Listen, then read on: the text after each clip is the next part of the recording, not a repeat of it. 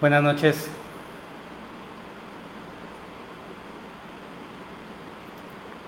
Buenas noches, hermanos. Les enviamos un saludo cariñoso desde Ibri, Acapulco. El día de hoy, pues, queremos, en la voluntad de Dios, iniciar esta nueva serie de enseñanzas dirigidas al matrimonio. Hoy iniciamos esta serie titulada Redimiendo las realidades del matrimonio. Vamos a compartir esta serie de temas y bueno, pues quisiera que fuéramos, por favor, a su Biblia. Si usted quiere acompañarnos, puede ir a tomar su Biblia para que podamos dar inicio. Damos gracias a Dios por este tiempo. Hoy tomamos este horario de las 8 de la noche, que es pues bastante adecuado, ¿verdad? Ya estamos más desocupados, tenemos más tiempo para poderlo dedicar a la palabra. Bueno, siempre es buen tiempo, es una excelente oportunidad para dedicarnos al estudio de la palabra de Dios. Y pues el día de hoy vamos a iniciar, si usted quiere acompañarme, pues si vamos a hablar de matrimonios, pues iniciemos, pues, como todos los cristianos sabemos, el matrimonio, pues obviamente es idea de Dios, es creación de Dios, ¿cierto? Pues así lo dice la Biblia, que en el inicio pues Dios nos creó al ser humano, creó varón y mujer. Lo dice el Génesis en el capítulo 1. Si usted quiere acompañarme ahí, por favor, Vero va a dar lectura a este pasaje. Si nos acompaña a Génesis 1, verso 27, por favor. Y creó Dios al hombre a su imagen, a imagen de Dios lo creó, varón y hembra los creó, y los bendijo Dios, y les dijo: fructificad y multiplicaos, llenad la tierra y sojuzgadla, y señoread en los peces del mar, en las aves de los cielos, y en todas las bestias que mueven sobre la tierra. Aquí podemos ver cómo pues Dios primero creó al hombre y la mujer, y después Dios creó el matrimonio. Esto lo podemos ver en Génesis capítulo 2, versículo 24. Dice: por tanto, dejará el hombre a su padre y a su madre, y se unirá a su mujer, y serán una sola carne. Y serán una sola carne. Este es el principio del matrimonio, ¿verdad? Y pues como matrimonios, el día de hoy nos podemos preguntar, ¿verdad? La mayoría de nosotros, o quienes están pensando, están planeando contraer matrimonio, algunos hermanos que estén en este tiempo, ¿verdad? Tiempo difícil, pero también es un tiempo propicio, si está en la voluntad de Dios, contraer matrimonio. Pero es importantísimo preguntarnos, en nuestro matrimonio, ¿qué estábamos esperando? ¿Qué es lo que usted esperaba de su matrimonio? ¿Sí? Eso es una buena pregunta. Mire, nosotros podemos ver que hay momentos que enfrentar la realidad es difícil, ¿sí? Enfrentarnos a la situación real en la vida es difícil, pero es mucho más peligroso y lamentable vivir tratando de ignorar la realidad, ¿sí? El creyente debe de vivir en las realidades, ¿sí? El creyente no puede vivir en una ilusión, ni puede vivir en una fantasía, ¿verdad? Por supuesto, es más, ninguna persona podría vivir así, pero créame que el día de hoy hay gente viviendo así. Hay gente que finca sus esperanzas, finca su porvenir, finca su vida en una ilusión, en una fantasía. Es por eso que hoy podemos preguntarnos: ¿qué estabas esperando de tu matrimonio? ¿Qué era lo que tú esperabas inicialmente? Sabemos pues que todos los matrimonios van a tener conflictos. A lo mejor pues tu matrimonio en algún punto llegará a convertirse en algo pues que tú no pensabas, ¿no? O no querías, en algo que realmente no esperabas que ocurriera. Y esto incluso puede ocurrir desde el inicio del matrimonio. He escuchado, hay parejas que aún desde la luna de miel ya comienzan con los problemas, ¿no? Hay unos que regresan de su luna de miel ya peleados y enojados. Y tenemos que saber que, pues que en algún punto de nuestro matrimonio van a haber problemas, van a haber conflictos, situaciones difíciles, decisiones que tomar, pero lo más importante es reconocer que necesitamos desesperadamente un cambio, que debe de haber un cambio en nuestro matrimonio.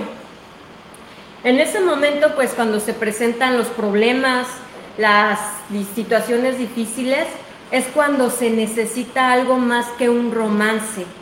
Es cuando se necesita pues algo más profundo que tener, por ejemplo, intereses comunes, que tener incluso los mismos planes, los mismos deseos, algo más profundo aún que muchos matrimonios dicen, ¿no? Pues vamos a buscar un punto medio, ¿no? Muchas veces traemos yo lo que aprendí en mi casa, en mi hogar, y lo que mi pareja aprendió, y muchas veces ahí decimos, no, pues se tiene que tener un equilibrio, un punto medio, pero para esos momentos difíciles, para esas situaciones por las que pues un matrimonio pasa, realmente se necesita pues hacer compromiso radical, y por encima de todo lo que se necesita es la gracia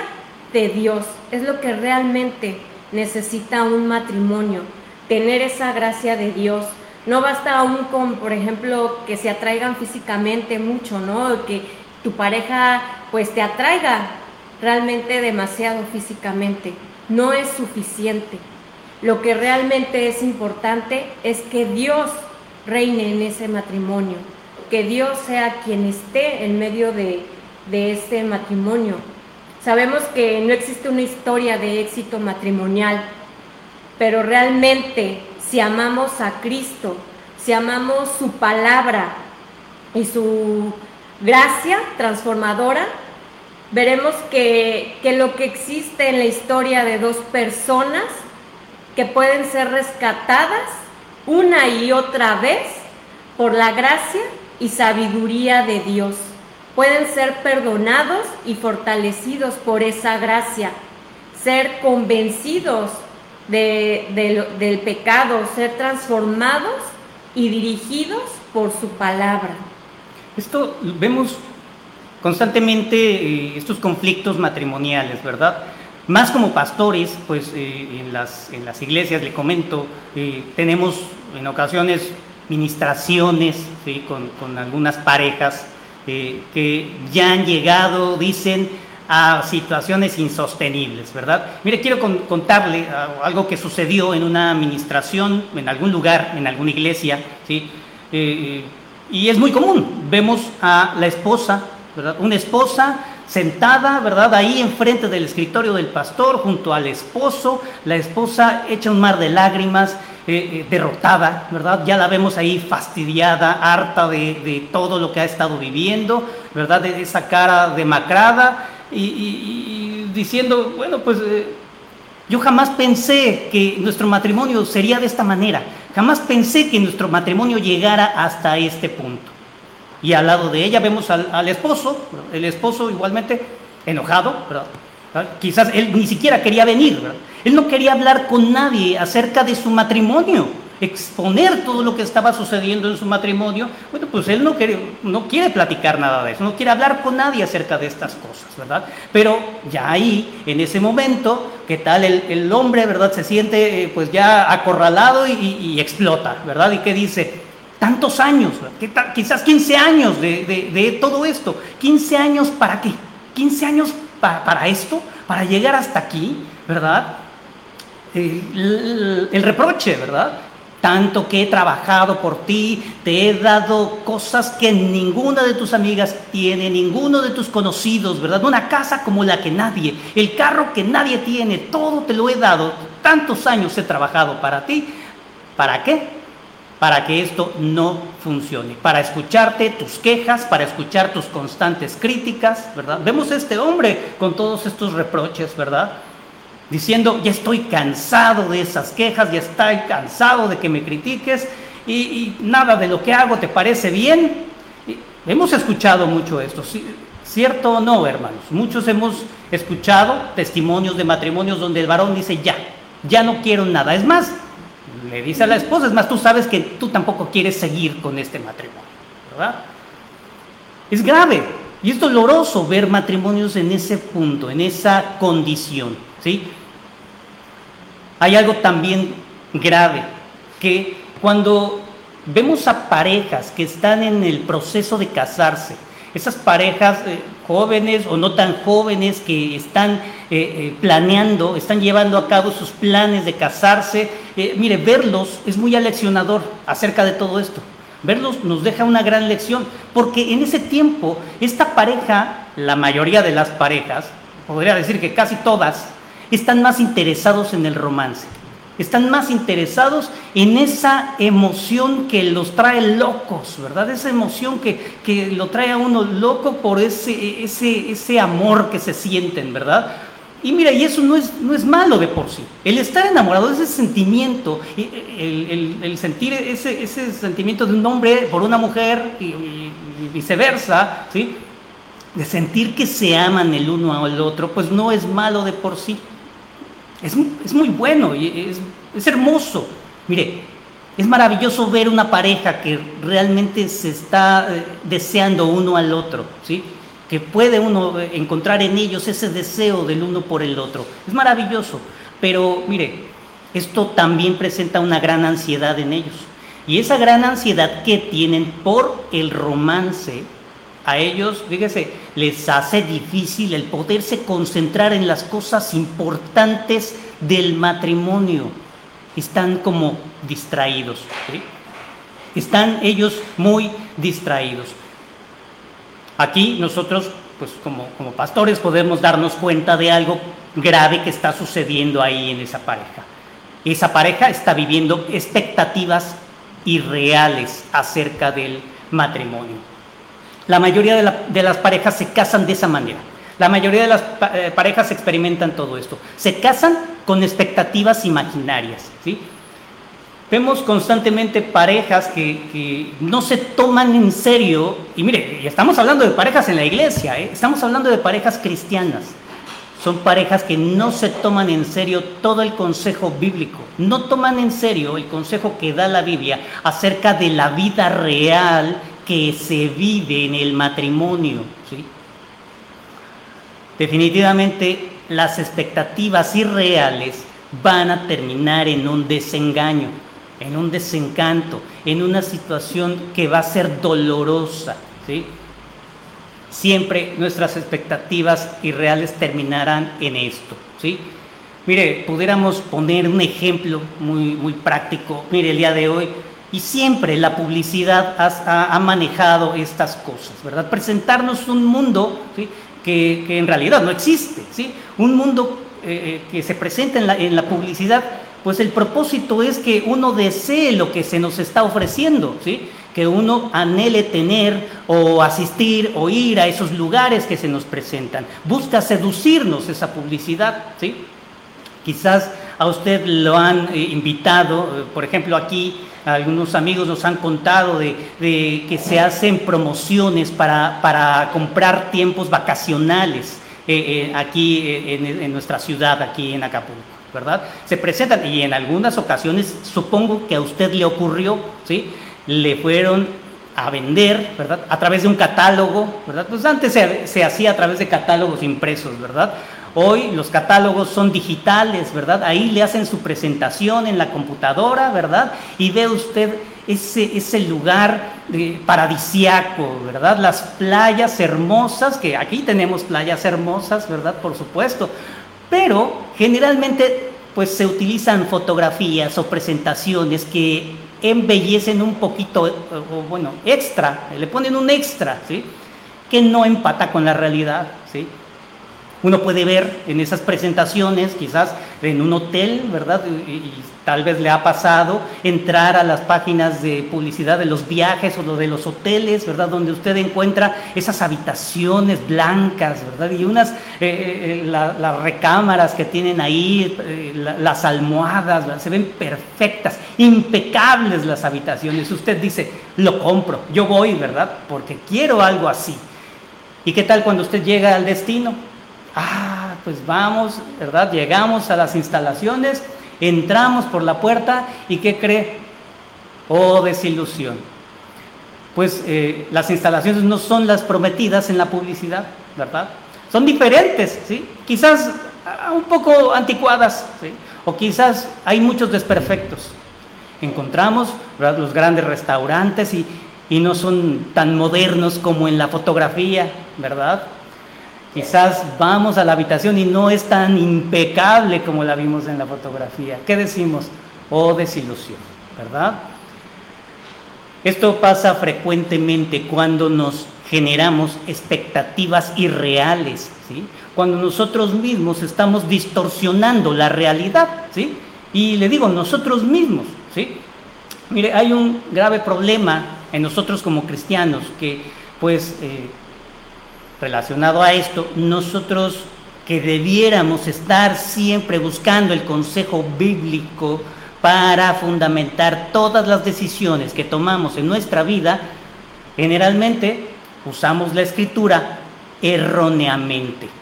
Más para estas situaciones, más en estas decisiones tan trascendentales, ¿verdad? Estuvo quizás usted planeando su matrimonio y no consideramos todo el consejo de la Biblia. ¿A qué me refiero en esta parte de no considerar el consejo? Muchas veces usamos la Biblia, le digo, erróneamente, porque la usamos como si fuera una enciclopedia, ¿verdad? Como un libro donde podemos acudir, ¿verdad?, a este clasificado de temas, ¿verdad? Si queremos saber acerca de la familia, bueno, pues ahí en el apartado 200, ¿verdad?, o en el 1C, ahí encontrarás todos los temas relacionados a la familia. ¿Quieres saber del matrimonio? Pues imagínense, así como si fuera una enciclopedia, ¿verdad? Así consideramos a la palabra de Dios, así consideramos a veces a la Biblia, erróneamente, ¿sí? A veces la consideramos como es el gran libro de las grandes soluciones divinas a los graves problemas del ser humano, ¿verdad? Y decimos, bueno, hoy tengo problema en mi matrimonio, vamos al apartado de matrimonios, ¿verdad? ¿Cómo hacemos esto? A veces en las iglesias, a veces algunos pastores, algunos hermanos, ¿verdad?, erróneamente juntamos todos los pasajes que hablan del matrimonio, juntamos todos esos pasajes y solamente nos limitamos a estudiar esos pasajes y queremos, partiendo de ahí, fundamentar nuestro matrimonio. Ese es el grave error, porque la Biblia no es una enciclopedia de temas selectos para resolver los problemas cotidianos de la vida, no es así, sino que la Biblia es la gran historia de la redención del hombre. Eso es lo que es la Biblia. Toda la Biblia habla de la redención del ser humano. Esta es la gran historia de nuestra redención, pero esta historia está y lleva principios teológicos y sabe, lo más importante, toda esta gran historia está comentada de parte de Dios. Dios hace comentarios, ¿sí? Él habla claramente y Él ha plasmado sus comentarios en la Escritura. Es por esto que no podemos entender solamente esta parte de nuestro matrimonio, ¿verdad?, considerando como única base estos pasajes que hablan del matrimonio exclusivamente, ¿sí? Porque en la Biblia encontraremos, a lo largo de toda ella, ¿sí?, encontraremos cantidad enorme de pasajes que tienen directa aplicación a nuestro matrimonio y que no están específicamente clasificados como hablando a los matrimonios.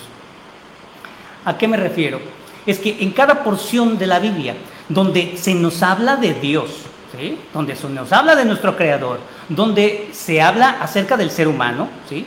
Donde se nos habla de nuestra vida aquí en este mundo, donde se nos habla de la naturaleza del conflicto que hay entre este mundo y las soluciones de parte de Dios para el pecado, ¿sí?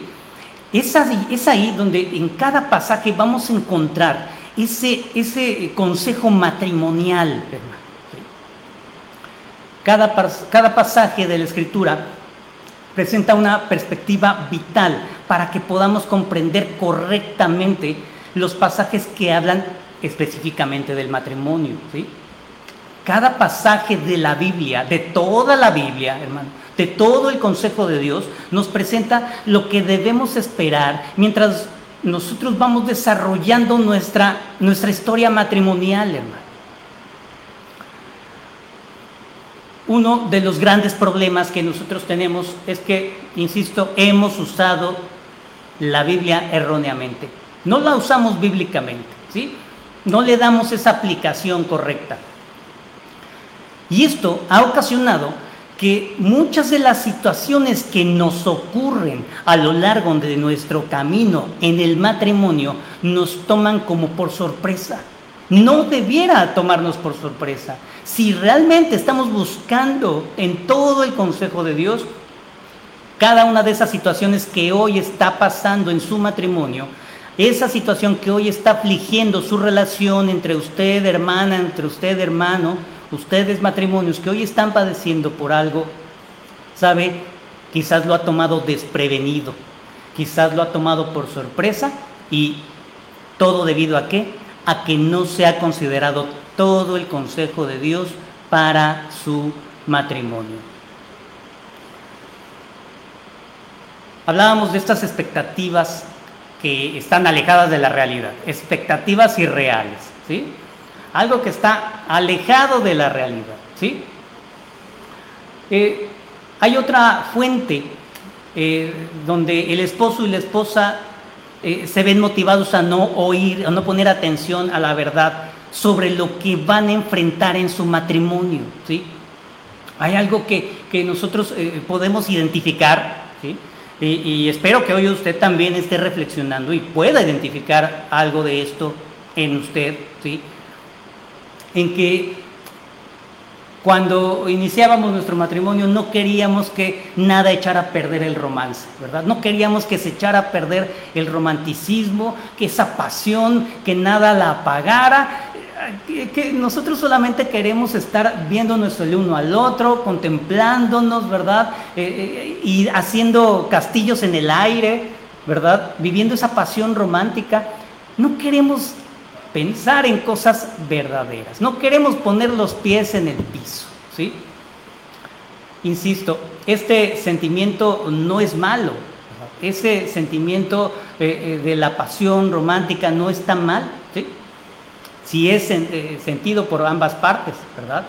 Pero este sentimiento no nos debe impedir que miremos la realidad, ¿sí? Que nosotros ignoremos la realidad. Muchas veces estamos inmersos en esa pasión que sentimos y no queremos ver realmente que estamos viviendo o que vamos a empezar a vivir con alguien que también tiene luchas, que tiene sus tentaciones, ¿sí? Que tiene ese conflicto interior, ¿sí? No queremos reconocer esta parte. ¿Sí? No queremos ni siquiera pensar en las cosas naturales, ¿verdad? No queremos hablar ni de dinero, ni de las familias, dónde vamos a vivir, cómo vamos a vivir. Tú estás trabajando, vas a dejar de trabajar, o cuando tengamos hijos, ya estás pensando que vas a tener que dejar de trabajar. Esa amada esposa tendrá que dejar ese trabajo para atender su casa, atender a sus hijos. No queremos hablar de esos temas. ¿Por qué? No quiero que se pierda esto que estoy sintiendo, ¿verdad? No quiero que se desencante esta bella mujer que tengo aquí a mi lado para que, bueno, pues, ¿por qué hablar de esas cosas tan triviales y tan difíciles, verdad? Mire, esto pudiéramos compararlo como cuando, por ejemplo, en la comida, ¿verdad? Mire, que es algo muy natural, ¿sí? algo tan natural como la comida, ¿sí? Mire, ¿qué le parece? El día de hoy hay muchos alimentos que lejos de nutrir nuestro cuerpo, lo deterioran. Usted bien sabe que hoy se está fomentando mucho esto de la buena nutrición, ¿verdad? Cambiar los hábitos alimenticios.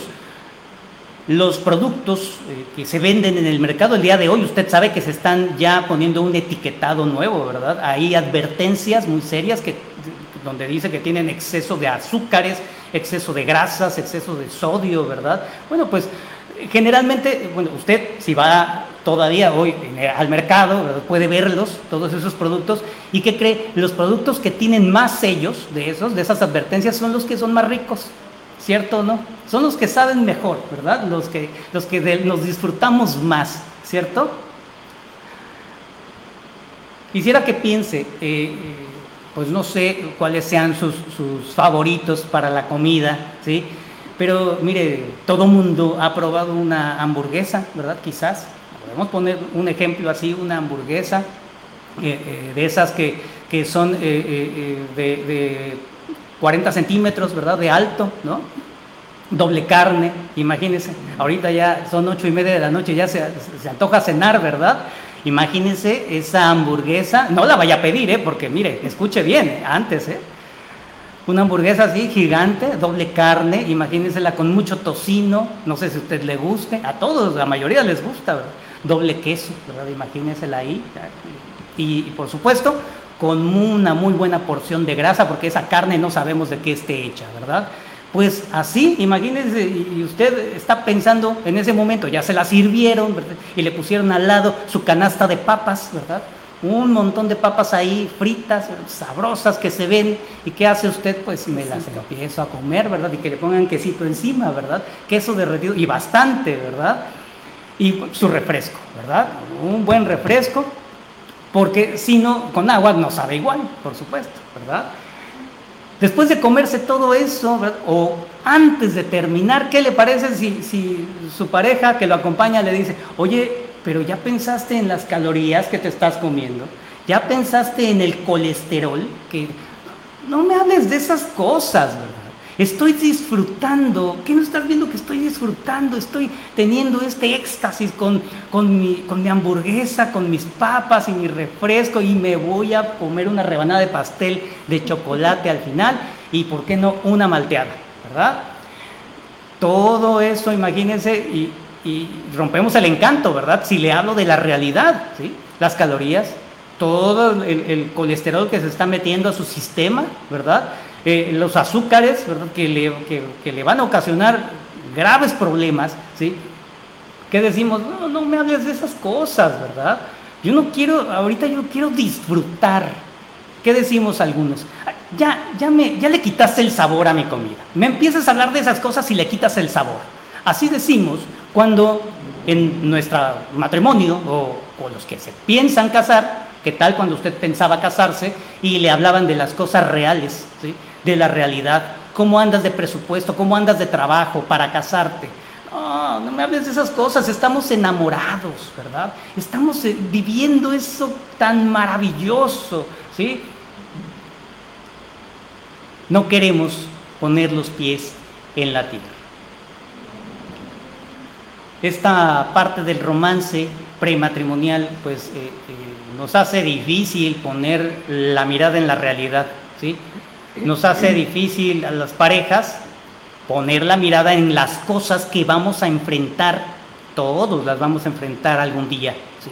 Algún día vamos a tener que enfrentarnos a situaciones difíciles, como dice mi esposa. Vamos a enfrentar problemas, vamos a enfrentar ciertas circunstancias en las cuales todo ese encanto se va a desmoronar, ¿sí?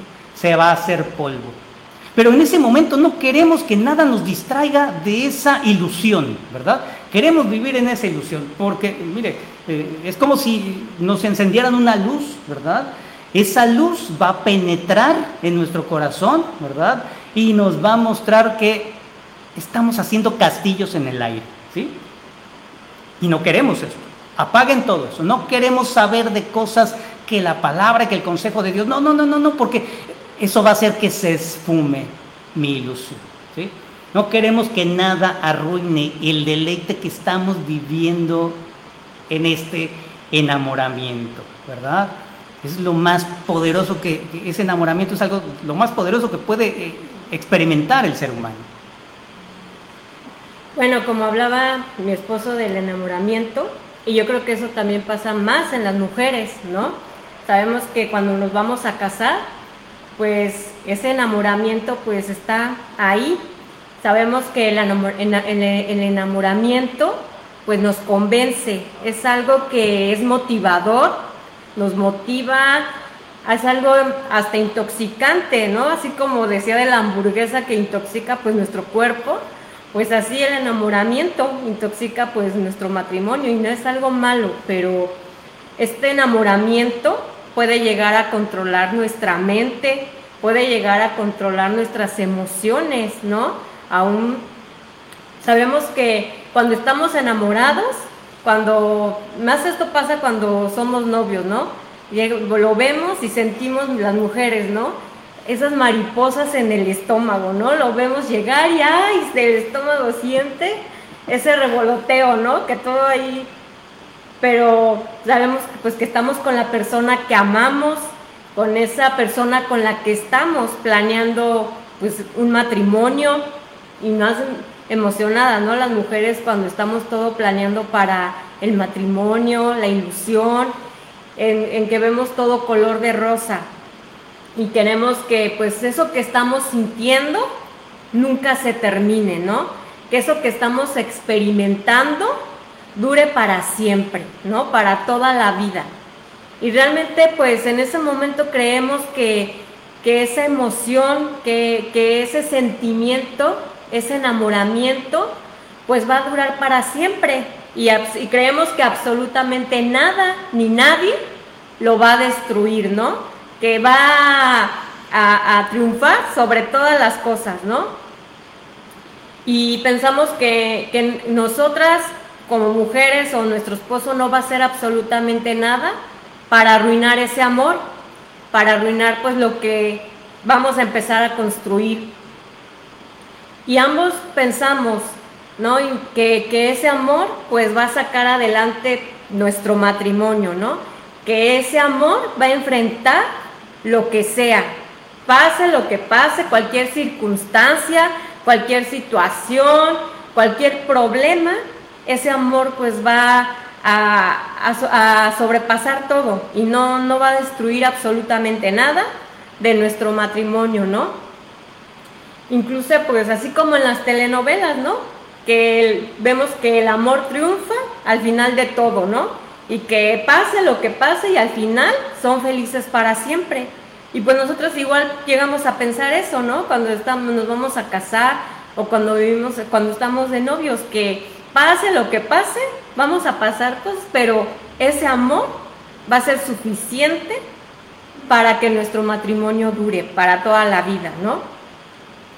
Y realmente pues pensamos que no hay otro amor como el que tenemos nuestra pareja, ¿no? Con el que tenemos nuestra pareja. Ambos estamos convencidos que pues ese amor nos va a sacar adelante, ¿no? Ese amor pues aún pasando situaciones difíciles, como decía, aún se quede sin trabajo, aún no importa, ¿no? Pensamos pues va a salir adelante, basta nuestro amor, ¿no? Eso llegamos a pensar, que con el amor es suficiente. Y pues muchas veces no nos ponemos a analizar las dificultades que pueden venir, no consideramos lo que podría ocurrir más adelante ya casados, las situaciones, las decisiones, cuando vienen los hijos, ¿no? Pasan muchas situaciones, pero no queremos dejar que el futuro se meta en nuestro amor, ¿no? Vivimos el momento y sabemos que con ese amor pues vamos a llegar pensamos que vamos a llegar al final. Y sabemos pues que sí, ¿no? El estar enamorados pues es algo bonito, es algo maravilloso. Y es lo importante en ese momento para nosotros, ese amor que sentimos.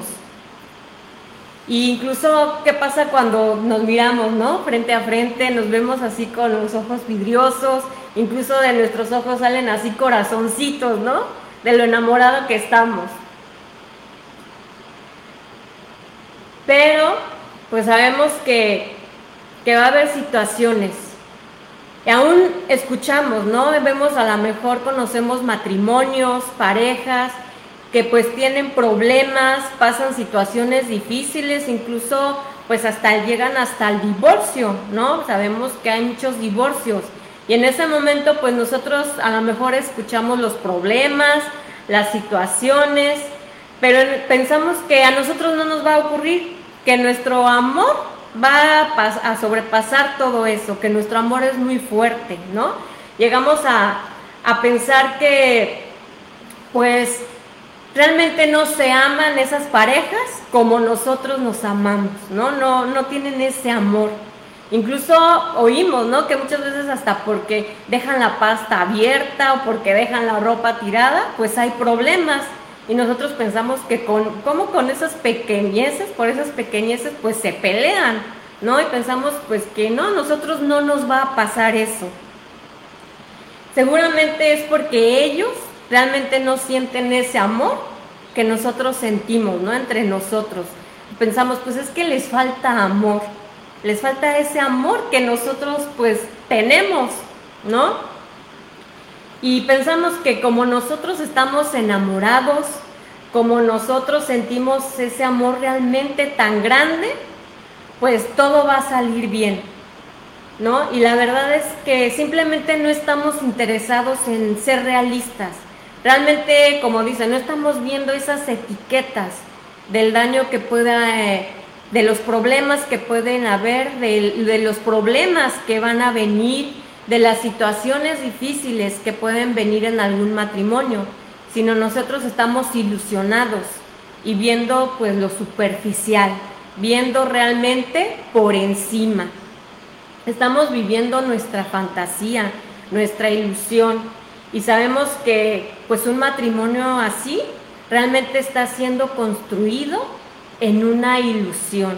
Realmente no está cimentado, no está construido en la realidad. Y para hablar de este punto, acerca de la realidad, ¿verdad? Porque como creyentes nuestro interés es cumplir la voluntad de Dios, ¿cierto? Muchas veces nos encontramos matrimonios creyentes, ¿verdad? Que, bueno, han atravesado todo este proceso y que así es como han venido desenvolviéndose, ¿sí?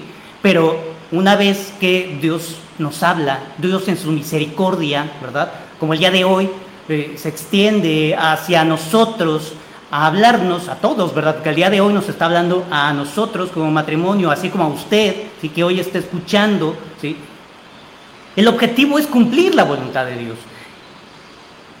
El interés en este estudio que hoy estamos llevando es que nosotros vivamos la realidad, que nosotros pongamos nuestros pies en la realidad, sobre la tierra firme, ¿sí? Para esto, pues mire, hay un principio muy importante en la Escritura que es necesario para nosotros poder comprender esta dinámica matrimonial, ¿sí? Mire, en la Escritura hay un principio que se le llama el ahora y el todavía no completar la realización, ¿sí? El ya y el todavía no de la realización de nosotros como creyentes. Los teólogos le llaman a este principio el vivir entre dos eras, entre dos épocas, ¿sí? Este principio, mire, vamos a verlo en la carta a los Efesios capítulo 1, verso 21. Acompáñame ahí, por favor. Efesios 1:21. Sobre todo principado y autoridad y poder y señorío y sobre todo nombre que se nombra, no solo en este siglo, sino también en el venidero. No solo en este siglo, sino también en el venidero. Queremos vivir en la realidad. ¿Cuál es nuestra realidad? ¿Dónde estamos nosotros ubicados? Nosotros estamos ubicados en medio de dos épocas, de dos eras. Y es lo que dice el apóstol Pablo aquí en la carta a los Efesios, y que es lo que los judíos comprendían. Ellos dividían la historia en dos partes. La primera parte le llamaban el presente siglo malo, el presente siglo malo o la era del siglo malo. Este siglo malo, en ese siglo malo reinaba la injusticia y la impiedad. Estaba caracterizada por el pecado, por la injusticia, por el rechazar la voluntad de Dios. Es la manera en cómo se vive en esta época, ¿sí? Y la otra época, el llamado siglo venidero, es la época en la cual el Mesías, Cristo, el Hijo de Dios, establecerá su reino, ¿sí?, por toda la eternidad. Nosotros, hoy, como la Iglesia de Cristo, vivimos en la época en que Cristo ya vino al mundo, ¿cierto? Cristo ya vino al mundo, ha llevado a cabo todo su ministerio, pero ¿qué cree? Todavía Él tiene que venir. Él ya vino, pero Él tiene que venir, ¿sí? Recuerda esa expresión en la Escritura, Maranata, Señor, ven pronto, ¿verdad? La Iglesia clama que Cristo vuelva nuevamente, ¿sí? Nosotros entonces estamos viviendo en medio de estas dos épocas. Estamos nosotros en la época de que el reino de Dios ya se ha manifestado parcialmente en nuestras vidas, pero también estamos esperando su plena realización. La plena realización cuando Cristo vuelva otra vez como Señor, ¿verdad?, descienda de las nubes y venga por su iglesia. A partir de eso es lo que se le llama el siglo venidero. Nosotros estamos viviendo en medio, ¿sí?, entre el ya ha venido Cristo, pero todavía tiene que venir. Ya estamos, ¿verdad?, recibiendo ese poder, podemos probar esos poderes del siglo venidero, dice la carta a los Hebreos, pero todavía no está su plena realización en nuestras vidas, ¿sí? Así es como nosotros estamos experimentando nuestro aquí y ahora, en esta era, en esta época, ¿sí? Esto nos va a ayudar, este entendimiento nos va a ayudar para tener un principio práctico para poder llevar a cabo y enfrentar todas las situaciones que se están suscitando en nuestros matrimonios, ¿sí? Déjenme le explico. Dios ya nos ha hablado. El reino de Dios ya ha venido a nuestras vidas. Dios nos ha hablado, ¿cierto? Él ya ha enviado a su Hijo a vivir en esta tierra. Su Hijo ya murió por nosotros y llevó a cabo su redención. Él resucitó, ¿sí? Ha realizado ya nuestra salvación. Y Él nos ha dado su Espíritu, nos ha dado el Espíritu Santo. Eso es lo que hoy estamos experimentando. Hoy la iglesia, usted y yo, los matrimonios que hoy estamos aquí reunidos, estamos experimentando todo esto. Pero ¿qué cree? Todavía no está completa esta obra. ¿Qué ocurre? El mundo todavía no ha sido plenamente restaurado. Hoy nosotros podemos ver que el pecado no ha sido erradicado totalmente, ¿cierto? Nosotros no hemos sido conformados a la imagen de Jesús. Todavía no hemos sido conformados a su perfecta imagen, ¿sí? ¿Qué implica esto?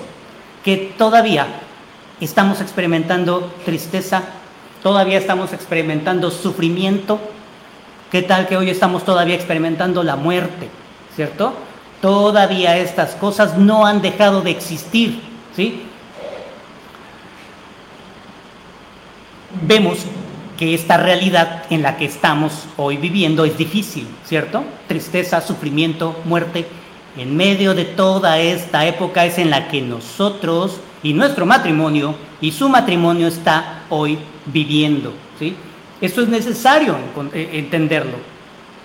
Muchos de nosotros, ¿verdad?, conocemos todos estos principios, pero como nos hemos enfocado exclusivamente en los pasajes, ¿verdad?, que hablan acerca del matrimonio, ¿verdad?, queremos que nuestros matrimonios se restauren, como le digo, ir solamente a ese apartado, ¿sí?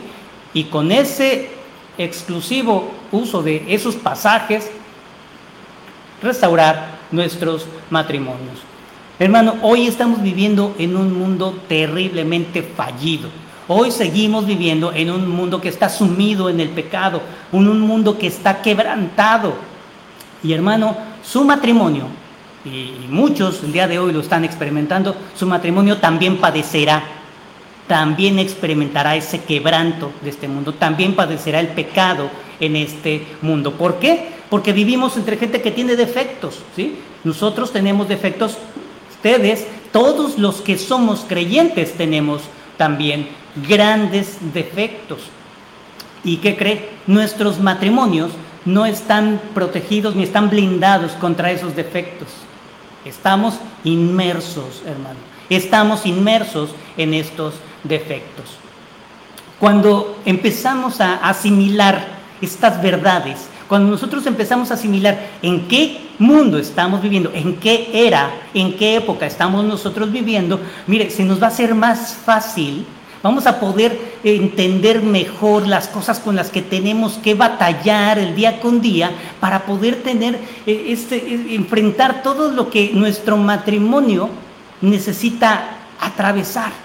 Todas esas dificultades, vicisitudes que vienen sobre nuestros matrimonios, si entendemos en qué estamos nosotros viviendo, en esta época que estamos viviendo, créame, va a ser más fácil, va a ser muy aleccionador, va a ser muy útil entender esto usted en su vida. Usted va a poder ahora sí lidiar correctamente con todo eso, con lo mismo que hoy ha estado batallando, pero con un entendimiento diferente, con una disposición de corazón diferente y con el propósito de que su matrimonio llegue a ser un matrimonio completo, que su matrimonio cumple el propósito de ser un matrimonio sano. Vimos que no hay matrimonios perfectos, no hay matrimonios, ese matrimonio excelente, perfecto, no existe, pero sí hay matrimonios que buscan ser completados en la palabra, matrimonios que buscan agradar a Dios, matrimonios que buscan vivir en esa sanidad, no delante de lo que opine mi esposa o lo que opine yo, ¿sí? Porque ese criterio es igualmente, ¿verdad?, muy bajo, sino que nuestro matrimonio sea sano delante de los ojos de Dios, delante de los ojos de Dios. Este principio nos ayuda a estar, se dice, preparados espontáneamente, ¿sí? Preparados espontáneamente. Mire, la idea es de que, bueno, nosotros nunca vamos a poder predecir lo que va a ocurrir más tarde, no podemos predecir el futuro, ¿sí? Hay gentes que dicen, bueno, yo sé, a mí Dios me habla, ¿verdad? Bueno, esas son cuestiones fantasiosas igualmente, ¿verdad? Bueno, no dudo que Dios le hable, pero si Dios le habla es para mirar su corazón y corregir su corazón que está en pecado, ¿verdad? Para eso nos habla Dios. Es raro que nos hable para corregir a otros o que nos hable premoniciones, ¿verdad? Nosotros no sabemos lo que va a ocurrir mañana, no sabemos lo que va a ocurrir en una hora, ¿sí? Nuestra vida, nuestro matrimonio, ¿verdad? Piensa usted, recuerde cuando usted se casó, usted hizo muchos planes, hicimos muchos planes, ¿verdad? También hacíamos muchos planes y decíamos quizás en 1 año, 2 años estaremos ahí. Pues mire, jamás planeamos estar este tiempo, ¿verdad?, en el 2020 en esta ciudad, ¿verdad? Jamás planeamos que esto fuera así, ¿verdad? Así yo entiendo que muchos de nosotros, ¿verdad?, no planeamos lo que hoy estamos viviendo. Cuanto más aquellos que hoy están atravesando serias dificultades y graves problemas en su matrimonio. Por supuesto que usted no lo planeó así, ¿verdad? Sino que simplemente la eventualidad lo sorprendió, ¿cierto? La situación lo tomó desprevenido, ¿cierto? El día de hoy, muchos, ¿verdad? Supongo, reflexionamos y, bueno, hacemos memoria, ¿verdad? Decimos, bueno, allá en diciembre del 2019 jamás planeamos que, pues, este año fuera a desenvolverse de esta manera. Muchos hicimos planes, muchos hicieron planes, ¿verdad?, que, pues, no se llevaron a cabo por todo lo que está sucediendo, ¿cierto? Así, nuestros matrimonios no han salido como lo planeamos. Entender primeramente este principio, hermano. Nuestras vidas, nuestro rumbo, no está determinado por nosotros, sino que está determinado por el sabio consejo de alguien más. Esto lo podemos ver en el libro de los Hechos. Hechos capítulo 17, verso 26. Por favor, si me acompaña.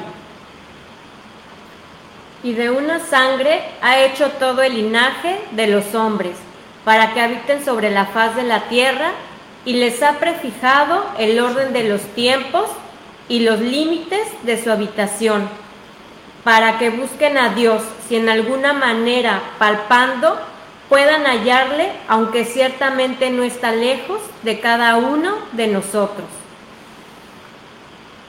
Les ha prefijado el orden de los tiempos y los límites de su habitación.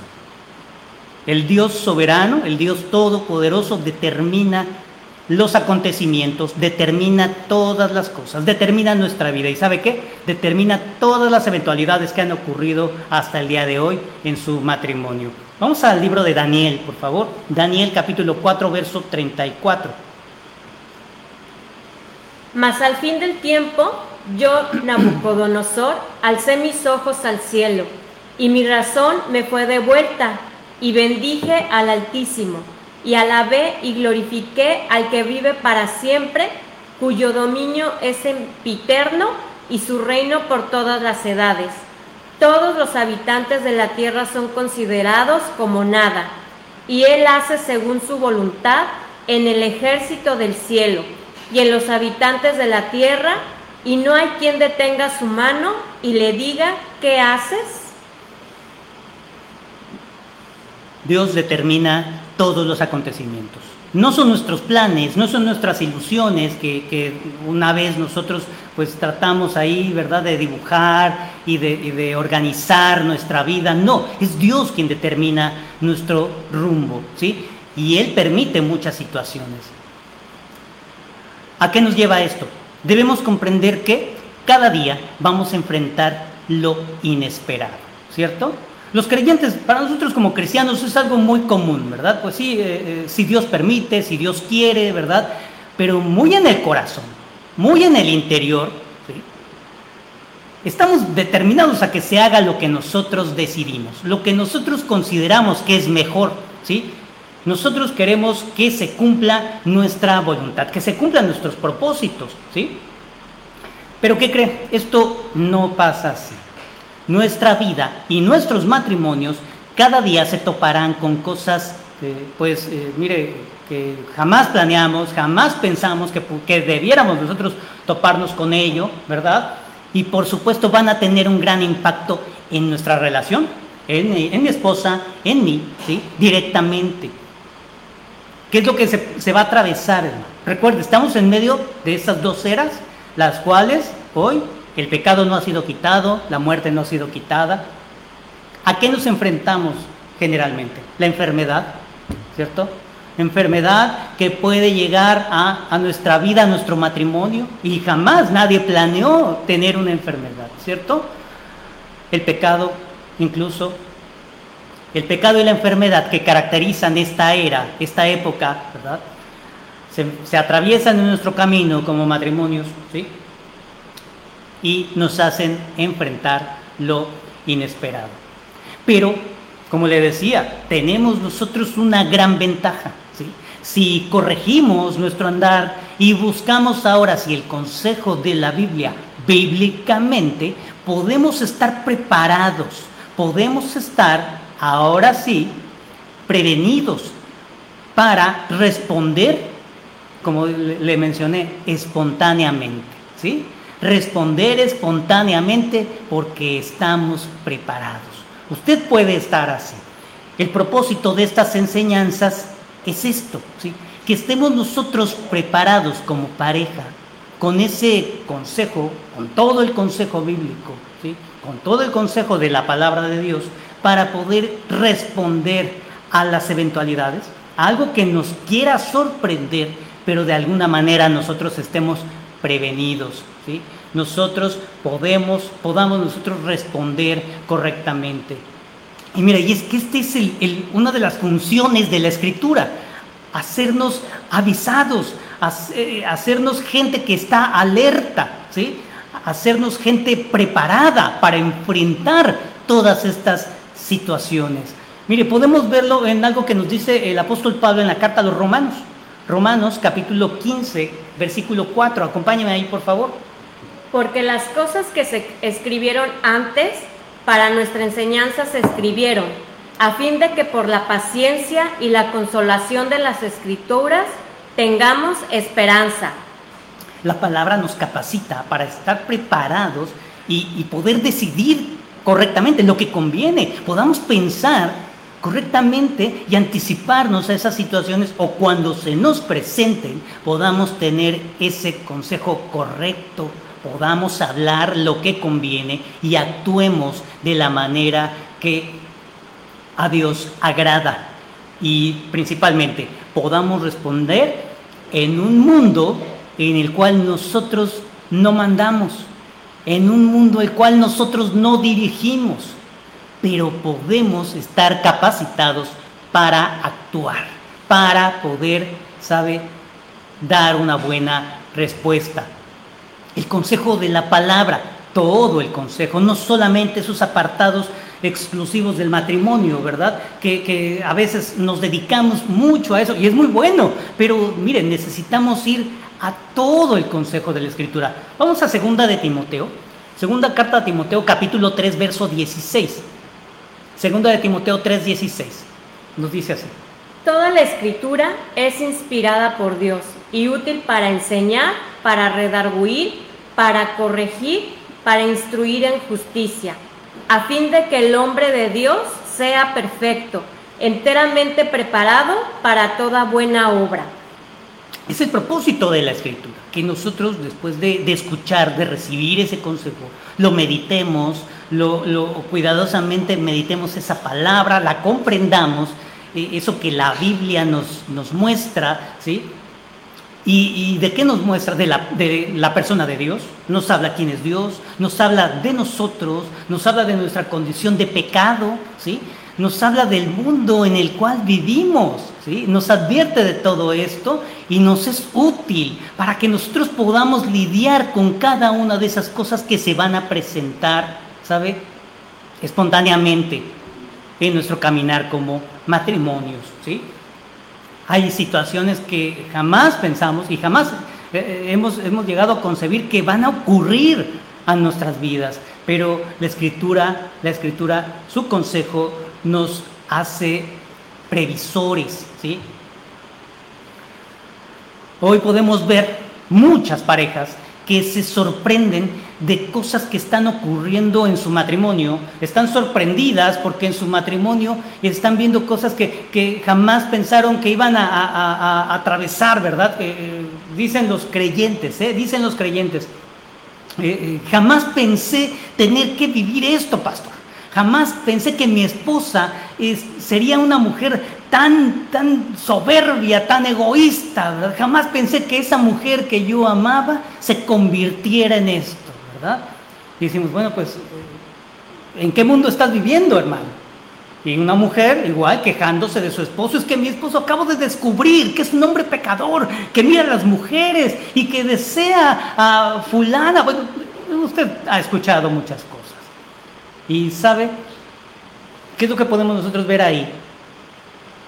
No es posible que los creyentes se sorprendan de estas situaciones que ocurren, ¿sí?, en un mundo que está caído, en un mundo que está enfrentando y que está viviendo inmerso en el pecado.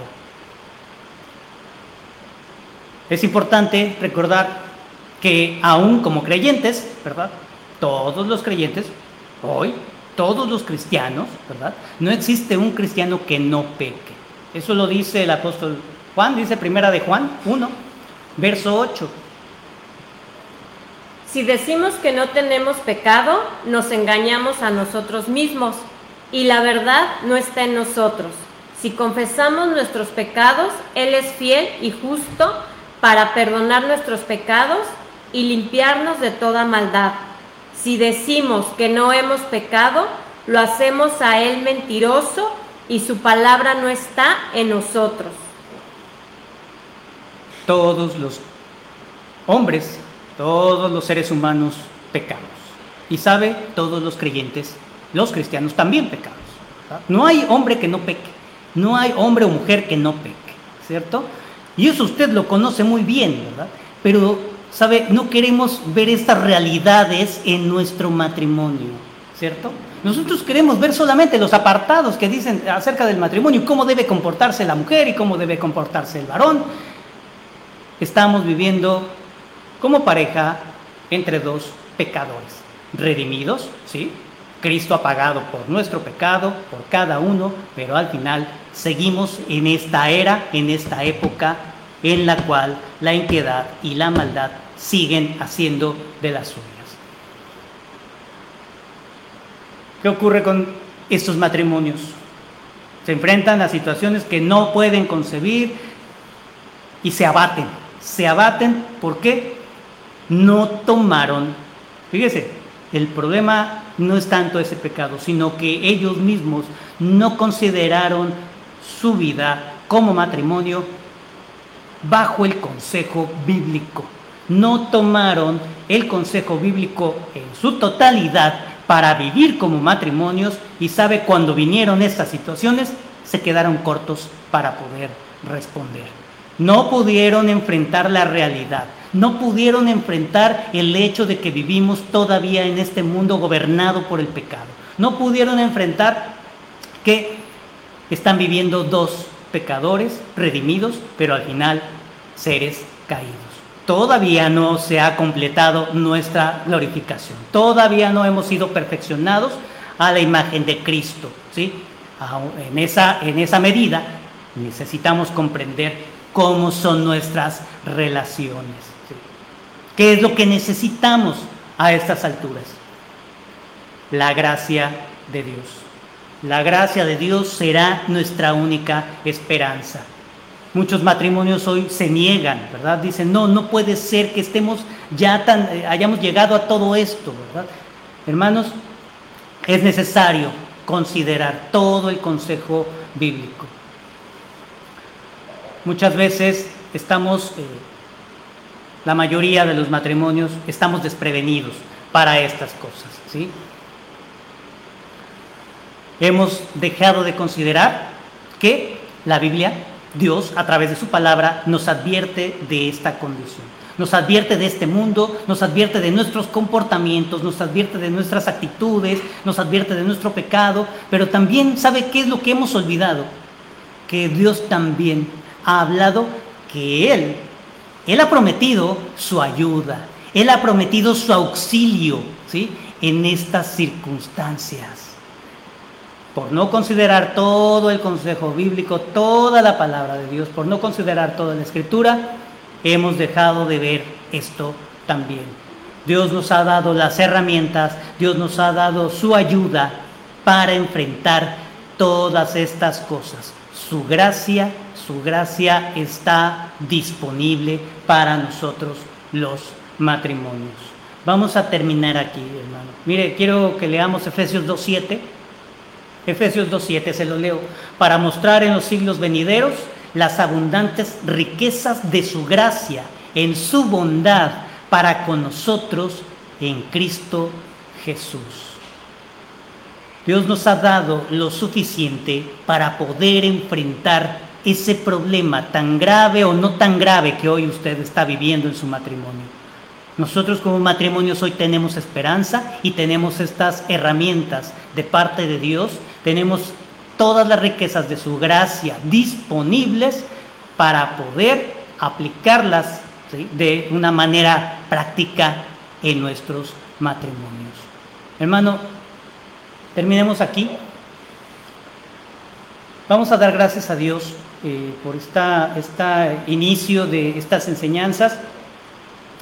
Y vamos a pedirle al Señor que nos siga hablando. ¿Le parece? Vamos a pedirle que Él siga haciendo su obra en estas enseñanzas, que Él nos siga hablando a todos, nos habla a todos, y que este tiempo sea realmente de esa bendición. ¿Cómo? Que nuestro corazón sea expuesto, que nuestro corazón se abra de una manera genuina y que se exponga a aquellas situaciones que son incorrectas. Que Dios permita y que Dios obre en nosotros. ¿Le parece? Vamos a orar. Padre, te damos gracias, Señor. Gracias, mi Dios, por tu amor y por tu infinita misericordia que hoy nos muestras y que hoy tú traes a tu iglesia, Señor. Gracias, mi Dios, porque tú nunca nos dejas, Padre. Gracias, Padre. Gracias, Señor, porque tú nos das tu palabra y tú, Señor, estás permitiendo que seamos preparados para poder tomar esas decisiones correctas en sabiduría. Aquellos que van a casarse, aquellos que están iniciando su matrimonio, tú, Señor, en todo tu consejo das sabiduría para que ellos puedan corregir, puedan poner los pies sobre la tierra, pueda venir ese poder vivificante en tu Espíritu Santo, Señor. Pueda venir ese poder a través de tu palabra, también para aquellos matrimonios que hoy están viviendo momentos de quebranto, momentos de dificultad, momentos de gran tragedia, de desencuentro y de desencanto, cuando han reconocido el pecado en sus vidas, que han reconocido el pecado en sus matrimonios, Señor. Ayúdanos hoy, Señor. Nosotros no tenemos el control. Tú eres quien tiene el control, Señor. Ayúdanos hoy a vivir en esta realidad, Señor. Ayúdanos hoy a ser gente que está preparada, que puede responder, Señor. Obviamente con tu palabra, obviamente en comunión contigo, Señor. Hoy queremos que nuestros matrimonios vayan siendo perfeccionados por ti y por tu palabra, Señor. Sigue haciendo tu obra, Señor. Muéstranos hoy, Señor. Gracias, Señor, por tu amor y por tu infinita misericordia. Gracias por esa infinita paciencia que muestras para tu iglesia. Y hoy, Señor, hoy la podemos experimentar. Gracias, Señor, por tu amor. Gracias por tu don inefable, por nuestro Señor Jesucristo. A ti, Señor, toda la honra y la gloria. En el nombre de Jesús. Amén. Hermanos, pues le agradecemos, primeramente damos gracias a Dios por este tiempo que nos permite y pues le agradecemos también que se haya tomado este tiempo, esta oportunidad para reunirse y poder recibir, ¿verdad? La palabra de Dios. Pues si Dios permite, continuaremos la próxima semana con el tema número 2 y seguiremos con esta serie para la edificación de los matrimonios, ¿verdad? Buenas noches, hermanos. Les mandamos un gran abrazo y esperamos también pues poder verlos pronto.